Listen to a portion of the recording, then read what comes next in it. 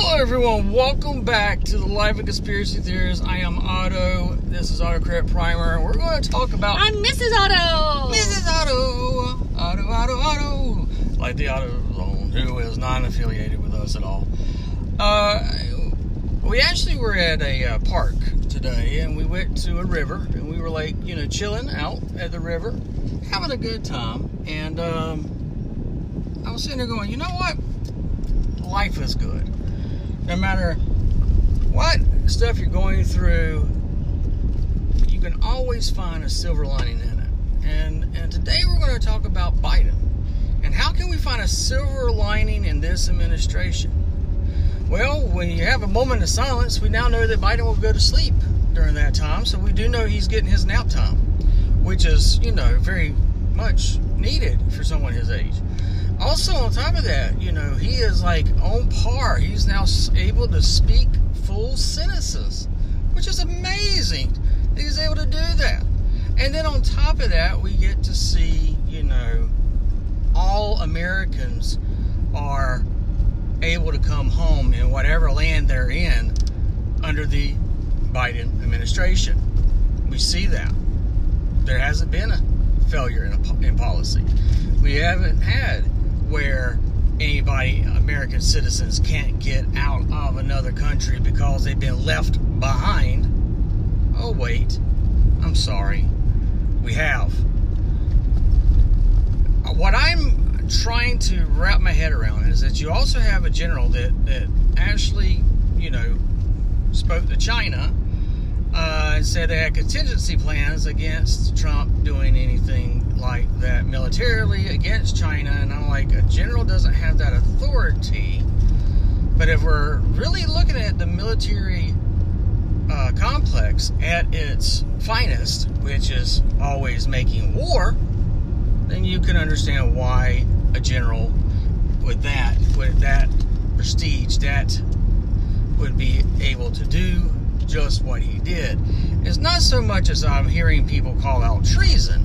It's not. But it is questionable what this general actually knows. Because if you go back a little bit, he talks about he's speaking to the cadets that are coming out, and he's saying, you're going to have to be able to stand up and withstand hybrid humans. You're going to have to go against aliens and little green men. He says this to a graduating military officer's graduation and telling the future generals, majors, corporals, whatever, that this right here is exactly what you'll need to be prepared for. And so when you're looking at this whole thing, you recognize and say, you know what? If generals were able to speak to world leaders without the free country of the one that was elected to be the president of the United States, then we really shouldn't be that worried about Biden being able to do anything stupid, because our military should definitely be talking to world leaders and saying, hey, sorry that, we went with Australia to start doing our nuclear subs and, kind of screw the pooch with France on that. And in France, don't dare accuse the U.S. for backstabbing, hindrance, and stuff like that. No, they're going to keep their mouth shut. They're going to say, Australia, you're going to rue the day that you have taken our war machines and weapons to destroy life as we know it. It's essentially what they're fighting over is weapons.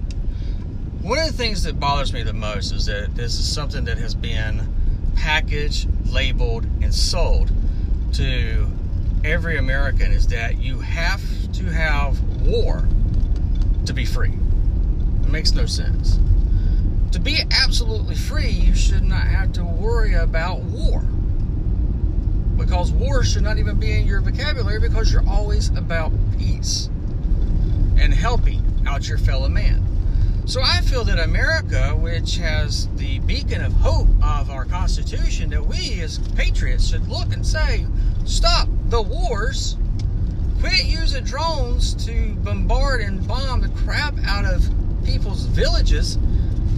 You wouldn't be having this debacle that you're having to deal with now with a drone that supposedly took out civilians instead of the actual quote-unquote bad guys that they claim to be following. It has become extremely apparent to me that we are no longer absolute free, because we must always have an enemy to convince people to pay for the war machine. And I'm going to tell you something. A lot of people will sit there and go, well, America's in the Bible. America, yeah, is in the Bible. It's known as one of the eagles. You have the Roman Empire is an eagle. You have Rome with the Vatican, eagle. Then the United Kingdoms with the eagle, with the lion, with the two winged on his body, which would be the United States. And you see that there is a nation which is Babylon, and a lot of people will sit there and they think that Babylon is going to be in the Middle East. But see, here's the thing. What a lot of people don't realize is that in the ancient cultures, Babylon was where the leadership was. The city actually moved when it was going to different leaders within the Babylonian Empire, which was the Mesopotamian.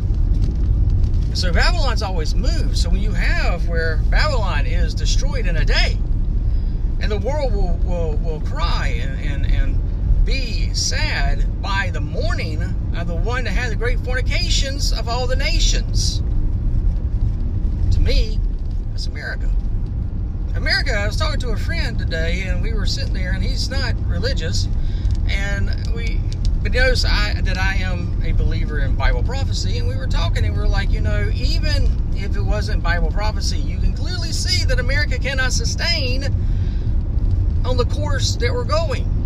Greed, power, and war is the only thing that is fueling the economy in the American way of life.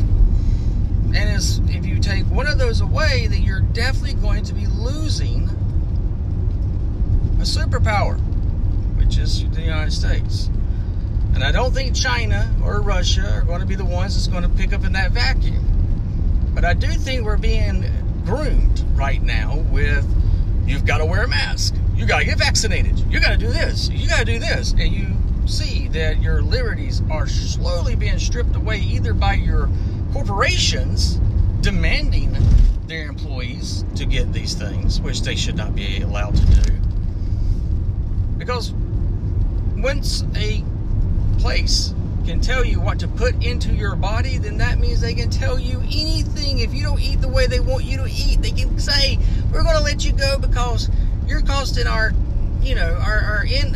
dividends a little higher because we got you on the insurance. We're going to let you go, or you want to start doing this and this and this to get your insurance. You got to be completely into the beast system. You got to be the slave in the beast system, and the beast system is ran by greed and war, not freedom. Freedom should never, ever have anything to do with war, but everything to do with peace. See, Jesus Christ gave us freedom not to have to bend to the will and the following of the establishment, which Sadducees and the Pharisees. And so when you see that he was trying to show people true freedom, what people fail to realize is that with freedom, it needs to be just that. Free for everyone. Not because you have the biggest stick in the yard and that makes it everybody should listen to you. No. It should be something that we see and follow and look at and do in a way that we sit here and know that the world that we're living in, if to have true freedom, would be actually loving and caring for one another.